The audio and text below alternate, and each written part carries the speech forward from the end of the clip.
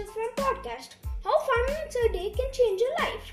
No matter how much you divide the hours available in a day, you will only have 24 hours.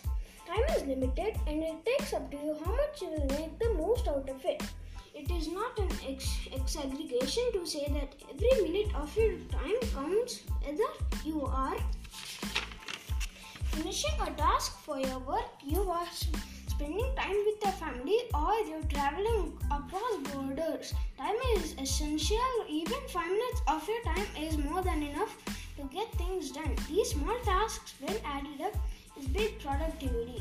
You can get things done and you can even enjoy a short luxury for a short 5 minutes.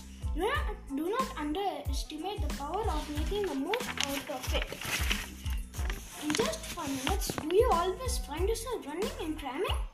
You might think that 5 minutes is just short, but in 5 minutes, arriving in 5 minutes before your boarding time will make you lose your intended flight. Checking out 5 minutes after your hotel checkout might cost you a few extra dollars. Being late by 5 minutes before your meeting will forfeit you a new